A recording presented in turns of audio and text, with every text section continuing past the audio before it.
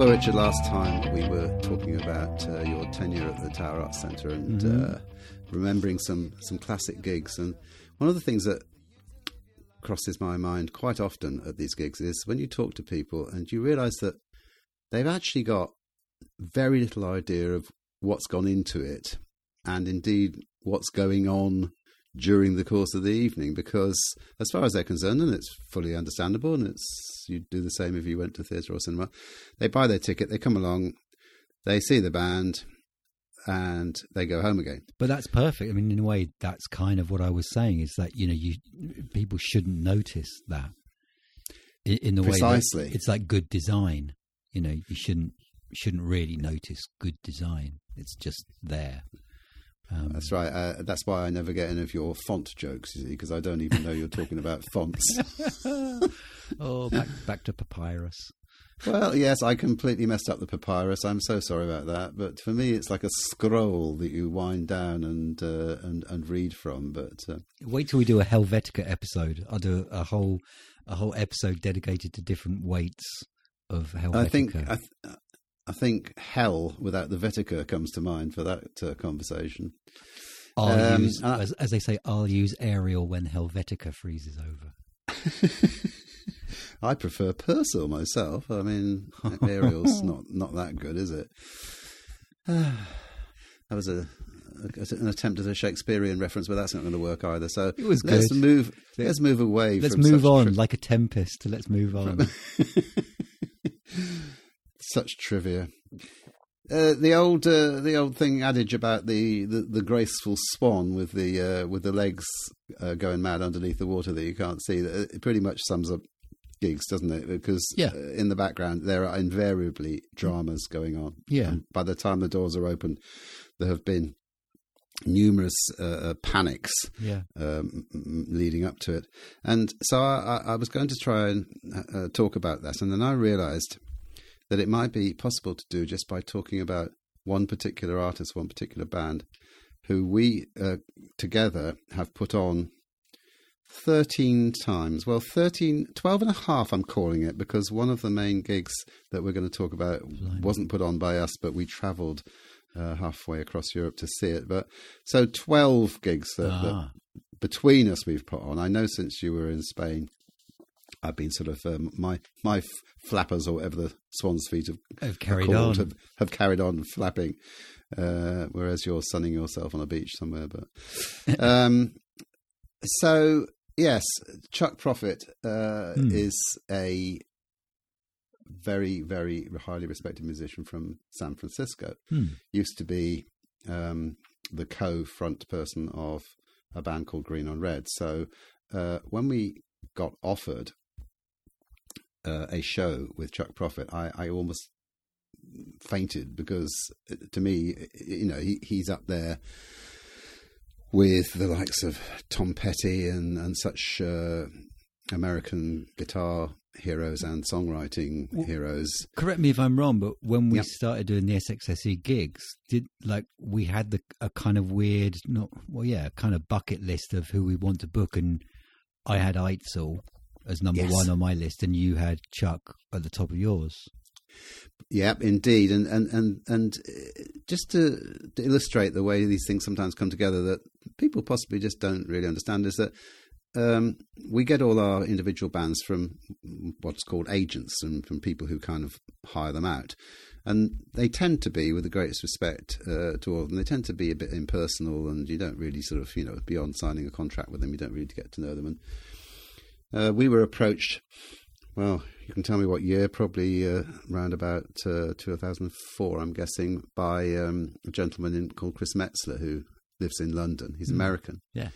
He's spent his entire adult life in the music business, in record companies and such. And he offered us the band Richmond Fontaine, and that's, I'm forever grateful to Chris, because that kicked us off and gave us the confidence to realise we could put bigger names on when prior to that we hadn't. And he's the most wonderfully delightful person. He is American, and I love to deal with him because he's straight. He says exactly what's what. and he's plain talking, but he's also got this very highly developed English style sense of humour. I was going to mention that. It's absolutely, it's the driest, darkest sense of humour I know. It's just so good. It's amazing. I think that's, he's got an English wife and children, lived in London for many years, and he's picked all that up. But his speciality is ringing me up and pretending to be somebody else. Oh, really? I didn't know this. Oh, yes. And every single time I fall straight into it. So he'll. So he's like Bart Simpson, and you're Mo at Mo's bar, and like Chris is phoning up and asking for stupid named people, and you're falling for it every single. Yeah, that's exactly what happens. I mean, I can't think of any specific examples right now, but it'll normally be to do with something I've put on Facebook in the previous day or something, or if he spots that I'm slightly vulnerable or worried about something, then he'll home in on that and pretend to be some person ringing up to complain about some aspect of something I've done. And of course, my blood runs cold, and I say, "Oh God, he's a good impersonator. So he can disguise his voice very well." So, I said, "Oh Christ, oh dear, I do apologise. I'm really sorry. Now, what can I do about it?" And then after about 2 minutes, I begin to get a bit suspicious and realise that Metzler. Actually it's Metzler. So he is also the manager, the European manager, anyway, for Chuck Prophet. Yeah. And so we got offered a show, and it was probably, I knew at soundcheck that it was going to be the greatest thing we had so far put on, leaving aside Richard Fontaine, who are in a category of their own, but because he has these extraordinarily brilliant musicians in his band. So the band consists of his wife Stephanie Finch, who plays keyboards and acoustic guitar and electric guitar sometimes, and sings, and a absolutely wonderful bassist called Kevin T. White, who also lives in San Francisco, and he's like he and whoever is drumming at the time tend to put down this extraordinarily groovy, funky type rhythm section upon which Chuck can build his songs. And currently, their guitarist is called James DePrato or DePrato. I never quite remember exactly how it's pronounced. And he is an extraordinary foil for Chuck, and they can play off each other by doing Thin Lizzy, Wishbone Ash style dual guitar. It's great. They ration it, so they don't overdo it, but once or twice in each set they'll burst into this fantastic melodic is it called octave spacing? I don't know, guitar it could be lines. Could do it in octaves. So but the first time we had him over was with a slightly different band. I regret to say we have joked a lot about the exploding drummer syndrome a la Spinal Tap, because I think I'm right in saying the first 4 times they came, it was 4 different drummers. I'm not totally sure that that's correct, but anyway, they've now settled with a long-term drummer, Vicente Rodriguez. And so, Richard, you won't believe this, I've actually done some research, because I thought that for a change, maybe we should make this particular episode accurate and truthful. Oh, blimey. Yes. So I've got the date. So April 22nd, 2005. The first time we put this band on. So they turn up, and they've got all the sort of absolutely top of the range gear. I think for some of the gigs we've actually hired amps and things, but and they're sound checking, and my jaw's sort of pretty much on the floor, and it's fantastic. And the venue is sold out. In fact, slightly oversold. I shouldn't say this, but I've sort of said yes to some friends. We get a lot of people ringing up saying, "Oh, I forgot to buy a ticket. Do you think you could possibly just sneak me in?" Yes. So the band strikes up, and everything is going really well, and the audience is. I should mention one of the quirks of what we do is that we ask the audiences to be quiet. People absolutely hate certain things about modern gigs. One of them is they can't stand people filming them on their mobile phones, and the other thing is that they absolutely hate anybody talking near them, and I'm fully in agreement with that. So we forbid people to talk, and should they have the temerity to do so, we send my rather intimidating wife in to shut them up, and that 90% of the time does the trick. Do you remember on that first gig we had a complete and utter maniac in the audience? Oh, the guy that he got in late, and he ended up buying a ticket off of somebody outside.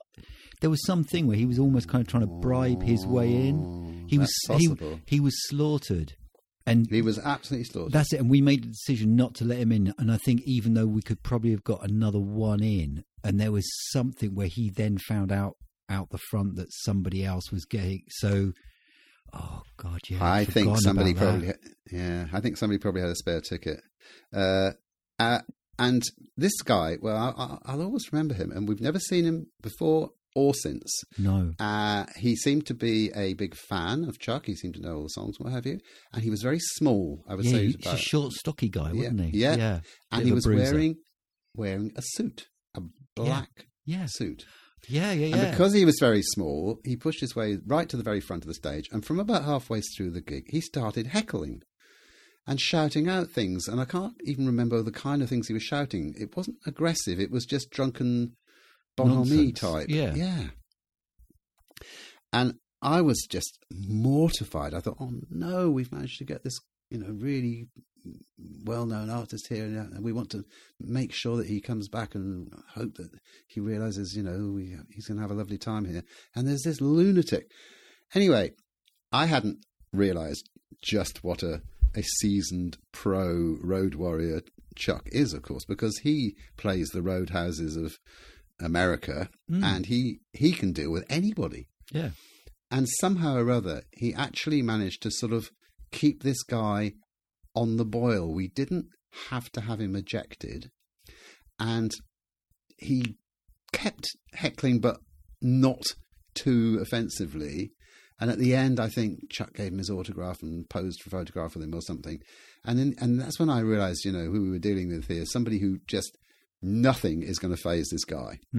If the venue sort of exploded halfway through the set, he'd just shrug his shoulders. Yeah. So that was a good thing. And then I started almost immediately getting messages from Metzler saying, look, it's gone so well. We'd like to come back and do another show next year, but I'm afraid we need a bigger venue. Yeah.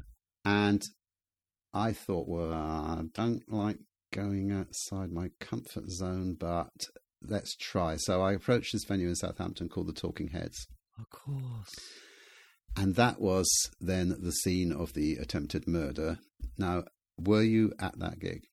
I was, because that's the... Yes, I was.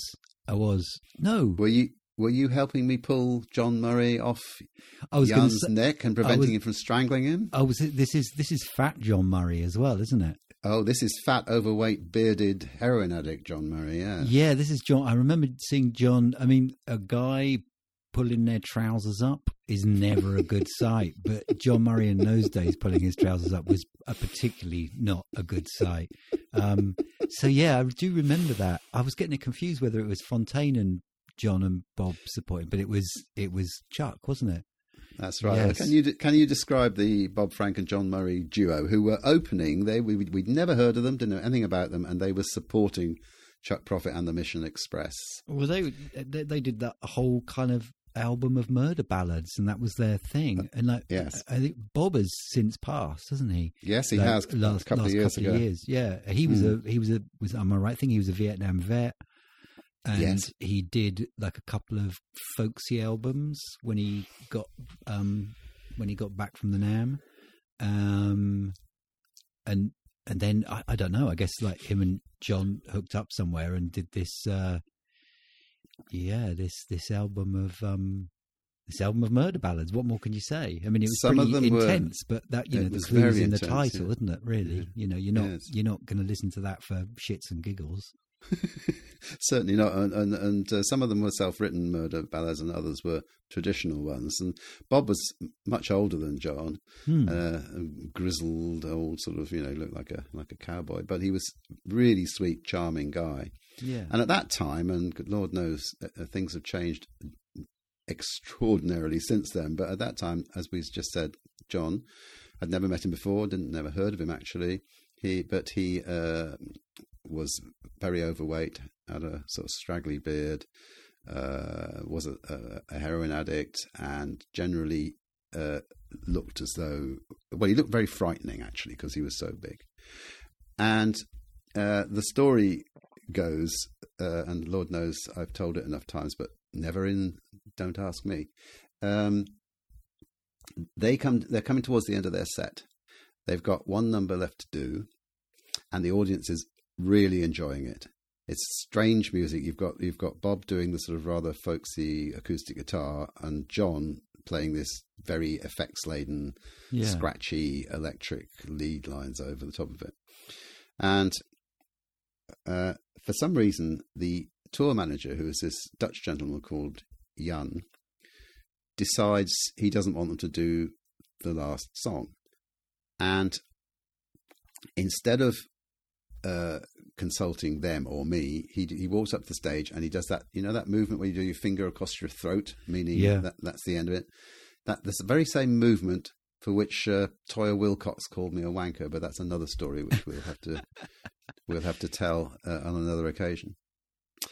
Well, John went absolutely mad at this, but I kind of could see that it was going to be. So I went to Jan and I said, "It's fine, we're ahead of time. Let them do another song." Yeah, and he just said no, and he went back and he unplugged them. Ooh. And of course, there's few more undignified things than an artist being unplugged and suddenly standing there, singing like Goldfish, and you can't hear anything. Yeah. Anyway, cut a long story short, next thing I know, John Murray has come off the stage. He's got Jan up against the wall with his very large hands round his neck. And certainly, I don't know if it was you, but I and some other people, I think you are having to pull him off. And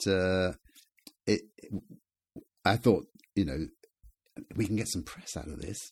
If he does die, Murder at the Murder Ballad gig, it would have been great publicity, but we thought better perhaps to prevent the murder, so we pulled him off. So anyway, that was the end of that. So that particular show didn't feature a controversy surrounding Chuck Prophet, but it did feature the worst controversy we've ever had. Oddly enough, John and Bob stayed with us that night, and I got to know John, and we've become kind of lifelong friends ever since. And I'm delighted to say that he's now no longer a junkie, and he's very slim, and in fact, he's got a new album coming out very shortly, but we won't talk about that. So that was that. So that was actually, I haven't said the date yet, October the 3rd, 2007. So the next occasion that Chuck and the Mission Express visited Winchester was April 2008. And this is the occasion when, I'm sure you remember, A, I think you'd set the gig up, and B, you created their alfresco lunch for them. For Chuck Prophet and the Mission Express? Yeah, because the support on that occasion was Willie Flaughton. Oh, and it was the thing at the university where Willie and Paul Willie did the book reading and Paul played pedal steel along with him. Is that right? Correct. That's the one. Ah, and we had that was glory days of Tony Dean and Sharon both working at the uni, so things like that were entirely possible. So because of them, we managed to do that. I don't really remember doing the picnic, but I remember being outside on some tables, but I don't remember. Oh, right, well, okay. So was Willie doing that whole support thing on his own, which is him and Paul supporting Chuck that night? That's then, right. At the Radar? Yeah, that's right. Yeah. Okay. And he wasn't doing a book presentation every day, but we set this up specifically in order to enable him to do this thing at the university in the afternoon. Yeah, I've got the poster for that is on the website, really? Actually. Oh, I'll have to have a look at that. What is your website, Richard? Why don't you mention it?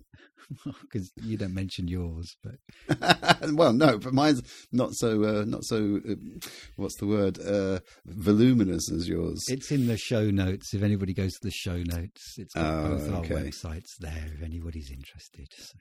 So why am I mentioning this particular show? Because in actual fact, everything went absolutely fine, and there were no maniacs in the audience, and no equipment breakdowns or anything. Well, the reason is that on the next morning, when they tried to set off for Nottingham or wherever they were heading for, their van had broken down. Oh, that's the same day. Right, okay, got you. Yeah. I know this. And I have already mentioned this, but because I was referring to Willie, but I then got to spend the whole day with Willie Vlorton, so it was very what's the word? Fortuitous. That's it. Because of the Xander thing. Yeah, that's right. And then we became, I don't want to exaggerate it, but we became pals, and so that was actually a good result. But it could have been a terrible result because it was some really vital part of the braking system that had gone, and so if they crashed on the motorway or something, maybe that third gig on April 22nd, 2008 might have been the last ever Chuck Prophet gig. Well, it wasn't. And the other person that got a good result that day was Birgit, because I've got photographs of her whooping Chuck's ass on the tisch tennis in your garden. I'm pretty sure that might have been that. I'm pretty sure that was that day because Stephanie Finch, Chuck's wife, turned out to be a demon table tennis player. Oh, really? She's really, really good. Yeah. And very determined as well. This is just too much time musicians spending in recording studios where there's a table tennis table. This is my theory. Have you ever been in a recording studio with a table tennis table? Yeah, like almost everyone that I've ever been in. Oh, really? Like Amric Ray, rest in peace, Trip's old manager, he was a demon table tennis player. The one person I've never played, who's meant to be brilliant and played for Wales schools or something, is Pete Bruntnell, apparently. Pete Bruntnell is the best table tennis player I've ever seen, and really? He was Surrey Junior Champion. Surrey Junior Champion, Peter Bruntnell. Yes. There you go. That's nice, right, because of course his mother lives in the Surbiton area, doesn't she? So it's Kingston around 247. There. September the 29th, 2009, was again a trouble-free Chuck Prophet gig, as far as I know. But each time what was happening was that the audience was getting more and more packed because I would have more and more people coming in. But what we did discover, and you'll see as we continue down the list of shows, is going to a bigger venue didn't necessarily work for the band or indeed for anybody else, because roughly 150 people is the number of people who want to come and see Chuck Prophet in this mid-Hampshire area. Yeah. So if we move it to Southampton or Guildford or Portsmouth or whatever, you'll still get the same 150 people coming to see him, because the people that come to us have come from Bournemouth, Farnham and places like that. So moving to a bigger venue actually made things worse, because A, the venue might not be quite full, and Chuck thrives on very full venues, and B, we had to pay more to hire it. So actually they would end up with actually less money at the end of the evening, so that wasn't the point. But the thing that happened on that occasion was that Chuck managed to fall out with the landlady of the B&B that we put him in. And the reason for it was, I tried to picture the scene, because you know that Fawlty Towers episode with the Americans, where there's a kind of sort of, do they call it Two Nations Divided by a Single Language or something? Where I think Wilde said that. Yes, whereby this guy's wanting the Waldorf salad and Basil doesn't know what a Waldorf salad is, and basically Chuck needed a lie-in. Quite right too, but of course only in this country can they say, "I'm afraid breakfast finishes at 9 o'clock." If you're lucky, it's usually like 6:30 or something. I mean, it's one of those awful British B&B things, isn't it? And if you haven't written on a piece of paper the night before what you want for breakfast, you won't get it. Yeah, it's cooked the night before, probably. he had the temerity to question this and say, I think in a very polite way, to say, would it be possible for me to have a lie-in and not have the breakfast? And whereupon, well, I still live in the village, so I better not describe the landlady too closely, but she said, no, because we have to get the room ready for the next people coming in at 11 or whenever. So apparently Chuck reacted not very well to this, and there was a sort of a bit of an icy atmosphere, and his dear wife Stephanie was sort of trying to persuade him to just accept it and not make a thing out of it. And in the end, I was given permission to go around the next day and apologise on their behalf to this lady. So I don't quite know what was said, but very sensibly, the next few times they came, they decided they would prefer not to stay in that particular B&B. So that was 2010. And then another one, which I know you remember, and I'd love you to describe if you can remember, is when Stephanie Finch and the Company Men came on December the 12th, 2010. So it was later that same year. Now, Stephanie's, Chuck's wife, had made an album, a wonderful record, which I really love, called Cry Tomorrow. And she had this all-star band, which included Kelly Stoltz playing drums, Chuck on lead guitar. And, well, can you remember what happened that night? Snow happened, lots and lots and lots of snow, just an unbelievable amount of snow, more snow than ever. Probably if you go through Winchester snow records, that's probably the snowiest day ever. I don't remember.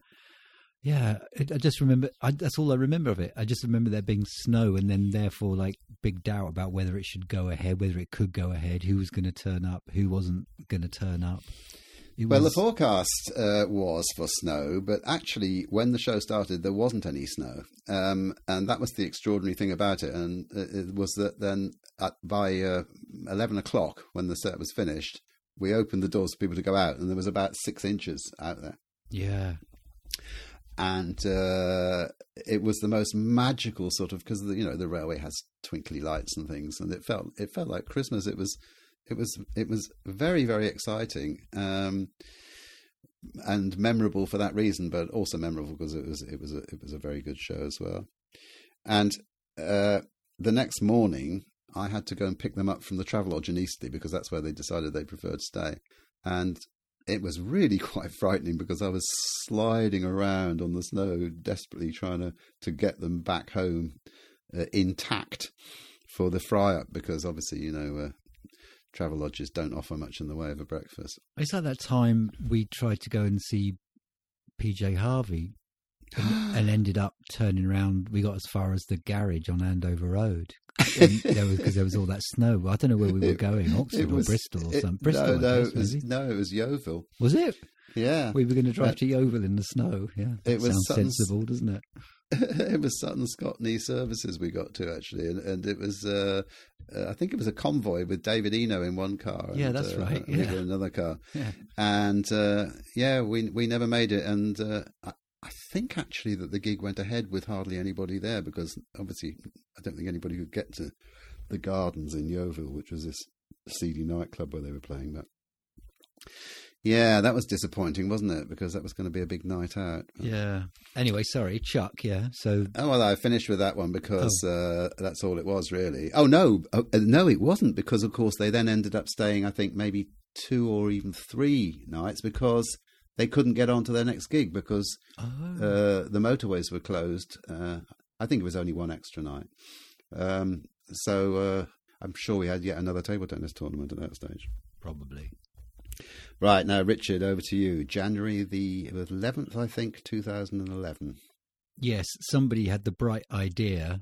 I think it was a Spanish promoter, decided to get certain bands that wouldn't necessarily get a big crowd throughout Spain to basically cover an entire album that would draw a crowd. So I think some of the other, I might have got this wrong, but it was like the Sadies doing a Teenage Fan Club album. That was one. And then at some point, I've got a feeling that Giant Sand went out there and did Johnny Cash at San Quentin.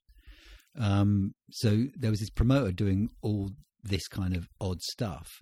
And the one that we went to was this promoter got Chuck Prophet and to get a band together called Chuck Prophet and the Spanish Bombs to go out and do the whole of London Calling, start to finish, and do a tour of Spain doing it. And one of the dates on that was Granada, which I knew a bit.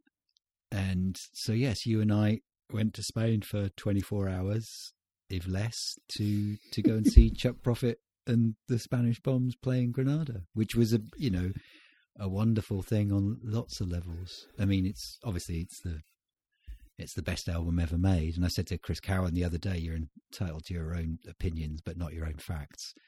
And also, out of all the places that get mentioned on that album in the song Spanish Bombs, there's a mention of Granada. So actually, being in the crowd at that point in Spanish Bombs, when everybody shouts out in Granada, was just a glorious, glorious thing.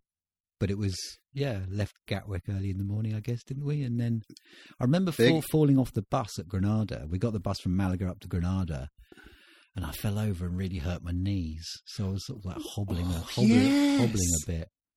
Yeah, you actually, it made holes in your jeans, didn't it? I'd forgotten that. The weirdest thing about that, though, you got off before me, and as I was falling, I kind of sort of went to steady myself by grabbing your bag, and you shrieked because you thought you were being mugged or something. You were going, "Oh no!"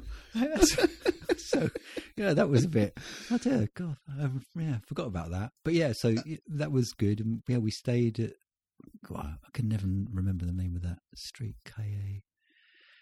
Can't remember, but we went to the greatest bar in the world, Bodegas Castañeda. When I'm trying to describe that place to people, because obviously Granada is Granada. Sorry. Granada. I always get it mixed up with the Caribbean. Well, they're so similar, aren't they? Granada is a popular weekend break destination, and I always say to people that say, do you know anything about Granada? The best pub in the entire world. You must go there. And they say, oh yes, what's it called? And I never remember the name of it. And it's also confusing because there's in a way there's two of them, because there was one big bar which straddled kind of two streets run by brothers who then back in the day fell out. Oh really? Yeah. So there's a Bodegas Castañeda on the street that runs parallel to the street that the Bodegas Castañeda that I know is on. And the other one's all right, but it's like nothing compared to the proper one. And you've been, I mean, I guess we went there again as well, didn't we? When you came over? With Birgit when I was in California? Yes, of course we must have taken Birgit there. Yeah, definitely. Yeah. Of course, we went to You took me to an anarchist bar, which was fantastic. That's a cool place as well. Yeah, lots of people playing chess and stroking their beards and watching. And we went to an extremely good flamenco evening, which I would never have dared go to because I would have the picture of it as being like a tourist trap, and in fact, it was very intense and absolutely thrilling thing. Yeah. No, it's a God, Granada, what a city! Could you just briefly recap on the connections between Joe Strummer and Granada? Oh yeah, well, Strummer spent a lot of time in Spain. He had a place in a little seaside town called San Jose in Almeria province, but also spent a lot of time in Granada. And weirdly enough, there's different factions. There's the Granada faction, the Almeria faction, that both claim Joe for their own, which is in a way quite kind of sweet. But yeah, he spent a lot of time in Granada, and in 2013 they opened up a Plaza Joe Strummer in Granada, which I discovered when I went with my wife. We found it. It's a little bit out of the centre, and I've got a picture of me standing beside I think it's Placeta, which might be a little plaza. Yeah, it is. Yeah, Placeta. How wonderful to have a little place in the world named after Joe Strummer. Yeah, it's a pretty rock and roll town. And I was there for the opening of Placetta Joe Strummer, because incidentally, it just complete coincidence that 2 weeks after I moved out there, it was opening and it was in the paper, and like Strummer's wife like gave a speech and there was bands playing and lots of people there, and it was a really good day apart from the fact that I wore my posh expensive loafers and God, my feet were hurting. So I was sort of like, so yeah, that's two kind of like Granada experiences I've had where I was stumbling around a bit. So that ruined it. I don't know why I wore them. It was kind of schoolboy error, really. I was just impressed by having posh shoes. It was a hell of a show because it was a really, like your idea of a proper rock club, a really atmospheric place, wasn't it? And they had this guy, Chris von Snydon, who's doing kind of a lot of the lead vocals.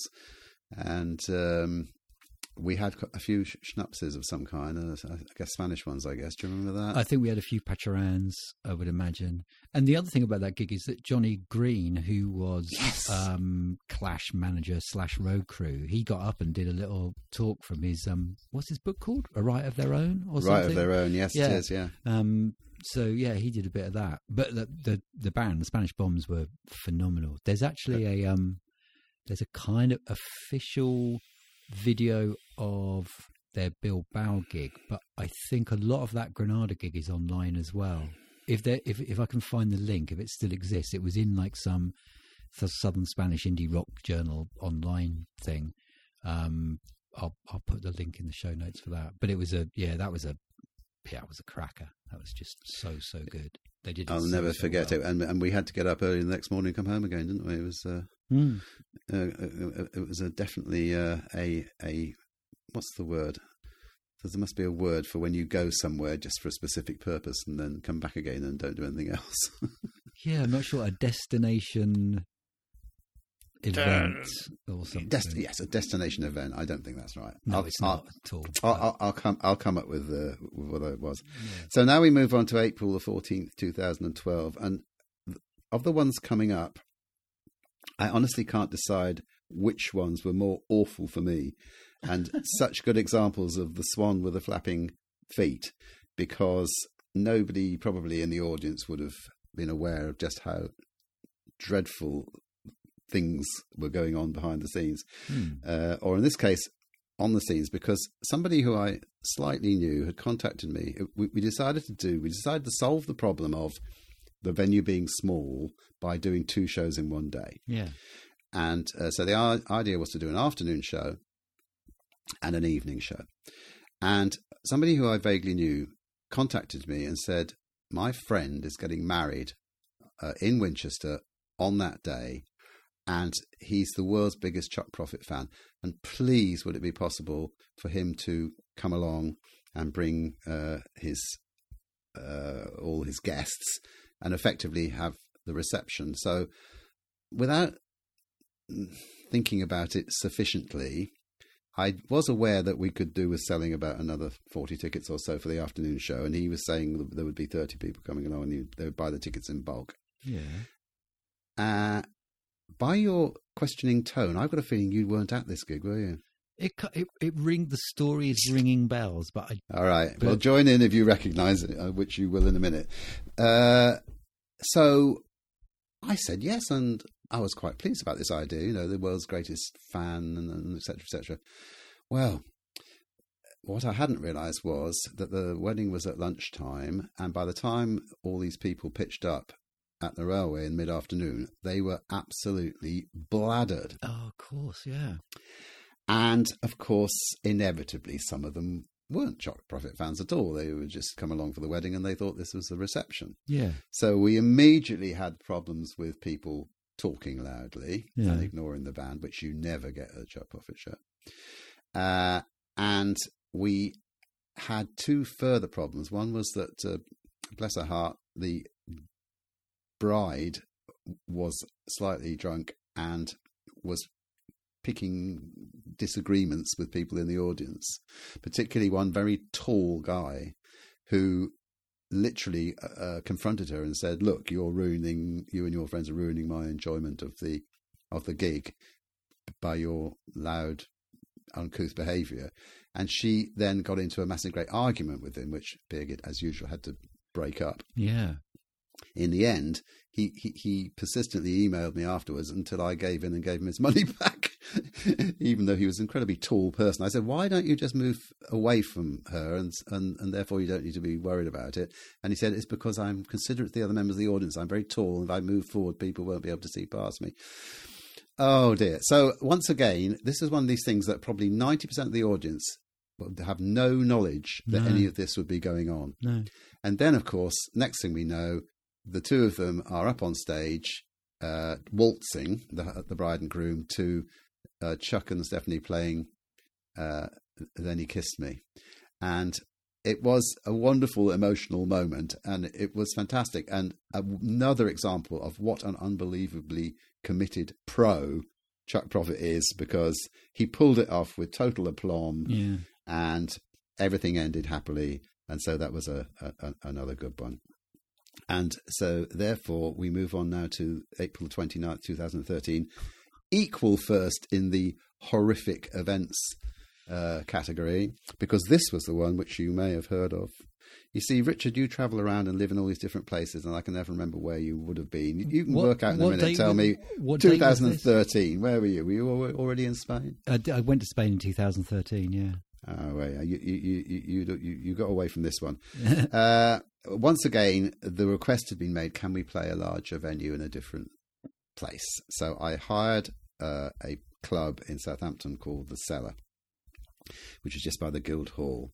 And it had a bit of a funny layout, but the capacity was bigger. And everything seemed to be okay, because they always bring their own engineer with them. So, sound is normally not going to be any kind of issue. A great set. Everything went brilliantly. And you may remember that Chuck always carries a notebook around with him. It's a large, like a ring binder folder. Yeah. And in it, he's got all his lyrics. He's got all his song notes. He's got absolutely, utterly crucial things for his career and his own sort of well-being, which it was unthinkable that he would lose it. And of course, he goes off stage, and within 5 minutes he comes back to start packing up the gear, and it's gone. And it's quite obvious that somebody's stolen it. God. And can you imagine, that feeling in your stomach when you suddenly realise something awful's happened, and your stomach goes, boing? Yeah. And of course, quite correctly, Chuck he wasn't angry as much as terribly disappointed and upset and worried about this thing. And we searched everywhere. And anyway, to cut it all short, we had completely given up on it. And I thought, well, that's it. He's never going to come back here. We've had our last Chuck Prophet show because he's been so let down by this horrible event. Yeah. And it must have been about a month later, I got a phone call from the venue, and they said somebody came in today and left a brown envelope on the bar, and inside the envelope is Chuck's. Really? Yep. Oh, I didn't know that part of the story. I knew the bit about it being nicked. I didn't know it came back. Yeah. Wow. And I can only assume it was an obsessive fan or somebody who was drunk and just did it on the spur of the moment, didn't realise, quite at the time what they were doing. And when they realised, because obviously there was a big internet request going out worldwide, so anybody knows, no questions asked sort of thing. It was round about the same time as his Telecaster was stolen in America, I think in San Francisco. And again, that was another extraordinary thing, where it was returned a few days later with no questions asked, when the person who'd done it just obviously had either a pang of conscience or realised just how serious it was. And I don't know. But anyway, thank goodness for that. I felt that maybe they would come back after all. I took a picture of my cat at the time sitting on it to try and make the whole thing seem a bit more cuddly. Yeah, not the cat you've got now, then. No, she's not cuddly by any means. She would have scratched the thing to pieces. Exactly, yeah, that's the last thing you want to do. Give Poppy that notebook. Goodbye, notebook. This was Marble, who was a lot more placid. Yeah. 2014, October the 12th, was a pretty more normal sort of railway gig, except that there was a major problem with the keyboards, which meant that it was very tense right up until the door opened as to whether the keyboards were going to work properly. And, you know, you had loads of people scurrying around, desperately changing leads and unplugging things and plugging them back in. And, you know, so once again, in the background, there's me gritting my teeth and worrying like hell that everything's going to be disastrous. And then on the on the 5th of June 2015, we had our show that was in the Joiners Arms, Southampton. And again, this was because the request had come in, we want to play somewhere bigger and different. So once again, I hired the Joiners Arms. And guess what, Richard? 150 people came. It was exactly the same as the Cellar and the Talking Heads. Yeah. It was exactly the same number of people, except they got less money because we had to pay more to hire the place. And in this audience, there was another idiot. And this was a young idiot. Who was drunk but very enthusiastic and kept shouting out, you know, requests and comments and things. And as ever, Chuck was, in fact, he was even more ridiculously professional than usual because he solved the problem by giving this guy his guitar in the audience. He just handed the guitar to this guy and said, do you know? And he established somehow this guy did know the 2 chords that were necessary for the song. And he let the guy play his guitar for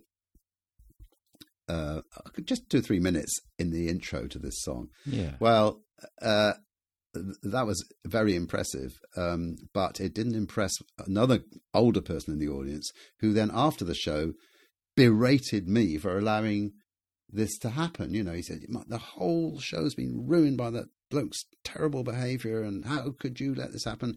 I said, well, you know, if I'd stepped in and there'd been a punch-up or something, that would have been a lot worse. The way that Chuck solved it was brilliant in a way. Let it play out. Oh, so anyway, that was another one. God. And then on February the 18th, 2017, we did have what I would call a faultless show because absolutely nothing went wrong. No equipment failures, no maniacs in the audience. I know, what a rarity. It's a bit like that day-to-day thing, isn't it? You're going like, November the 17th, 2017, nothing happened. Well, what did happen was the poor buggers, they had to then, the moment they came off stage, they had to ram everything into the van and zoom up to London because they were going to be on the Andrew Marr show the next morning. Yeah, I remember this. Yes, which was again quite an extraordinary thing because they had to be there at 5 a.m. to get set up and rehearse. And then at the end of it all, I mean, it is a very strange concept, isn't it? It's a political show where, you know, top government ministers are interviewed and then they sit looking incredibly embarrassed for the last minute or so while some band that they've never heard of comes on and plays a song. But yeah, very odd indeed. So they were given 90 seconds, so they had to play 90 seconds worth of a song. I can't remember what song it was, which they can reduce to about a quarter of its actual length in order to have the last chord going whang just as the credits are coming up. So but they're as ever professional as ever. And the other professional thing about that was they could have cut their show a bit short, you know. But no, they were asked for encores and they came back for encore after encore. That's the kind of reason that I respect bands like that so much, that they never shortchange the audience. They never let you down, as you have seen. And then the final example before we come to the end of this marathon was my birthday, my 70th birthday, 2018, September the 8th. Where Chuck and Stephanie played in the Twyford Parish Hall. And I can't say it was smooth running because it was a strange thing that happened was that they spent a long time sound checking. I think they were jet lagged.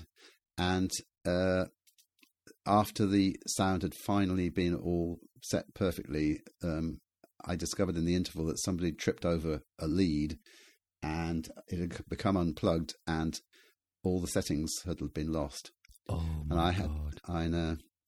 And I had to pluck up courage and go to Chuck and Stephanie and say, look, I'm really sorry, but everything you've done has been wasted and you've now got to re-sound check. Oh. But again, to my amazement, you know, they would have been well justified in being absolutely furious, and probably internally they were, but they immediately said, okay, well, what we'll do, would you please just empty the hall? Luckily, it was hot. Get everybody outside. shut the doors, we'll just sound check again. And they sound check in about 10 minutes. And of course, everything was perfect. And for my huge birthday, it was quite a wonderful thing for them to do. So I'll forever be grateful. And please, Lord above, may we have gigs back soon. So they would have been here now. They were going to come over in June. We were going to get a show towards the end of 2020. That's not going to happen. We've no idea when they'll be back. But knowing them and all the things I've described about their professionalism, they will be back. I'm sure. And do you want to say something about, because Steve Simpkins written a book about Chuck? Mention that. Oh, because... of course. How could I forget? In fact, I'm hoping that we can time the release of this edition of our podcast to coincide with the publication of Stevie's book. Stevie is, we were talking about the University of Winchester. He's a lecturer in film studies at Winchester University, and he's written Chuck's biography, and he's been working for several years on it. It's a very scholarly, extremely detailed work. Great read. I've been lucky enough to have a preview of it, and it's coming out, I'm pretty sure, the first or second week of August. And this will be a companion piece to it, because there isn't much about the background to shows, because, of course, only you and I are privileged to see that madness, to experience the madness. Yeah. And so maybe this will be a little adjunct to every time you go and see any band, but particularly Jeff Proff and the Vision Express, the madness that's going on behind the scenes, but how they will never let you down, no matter how crazy it all becomes.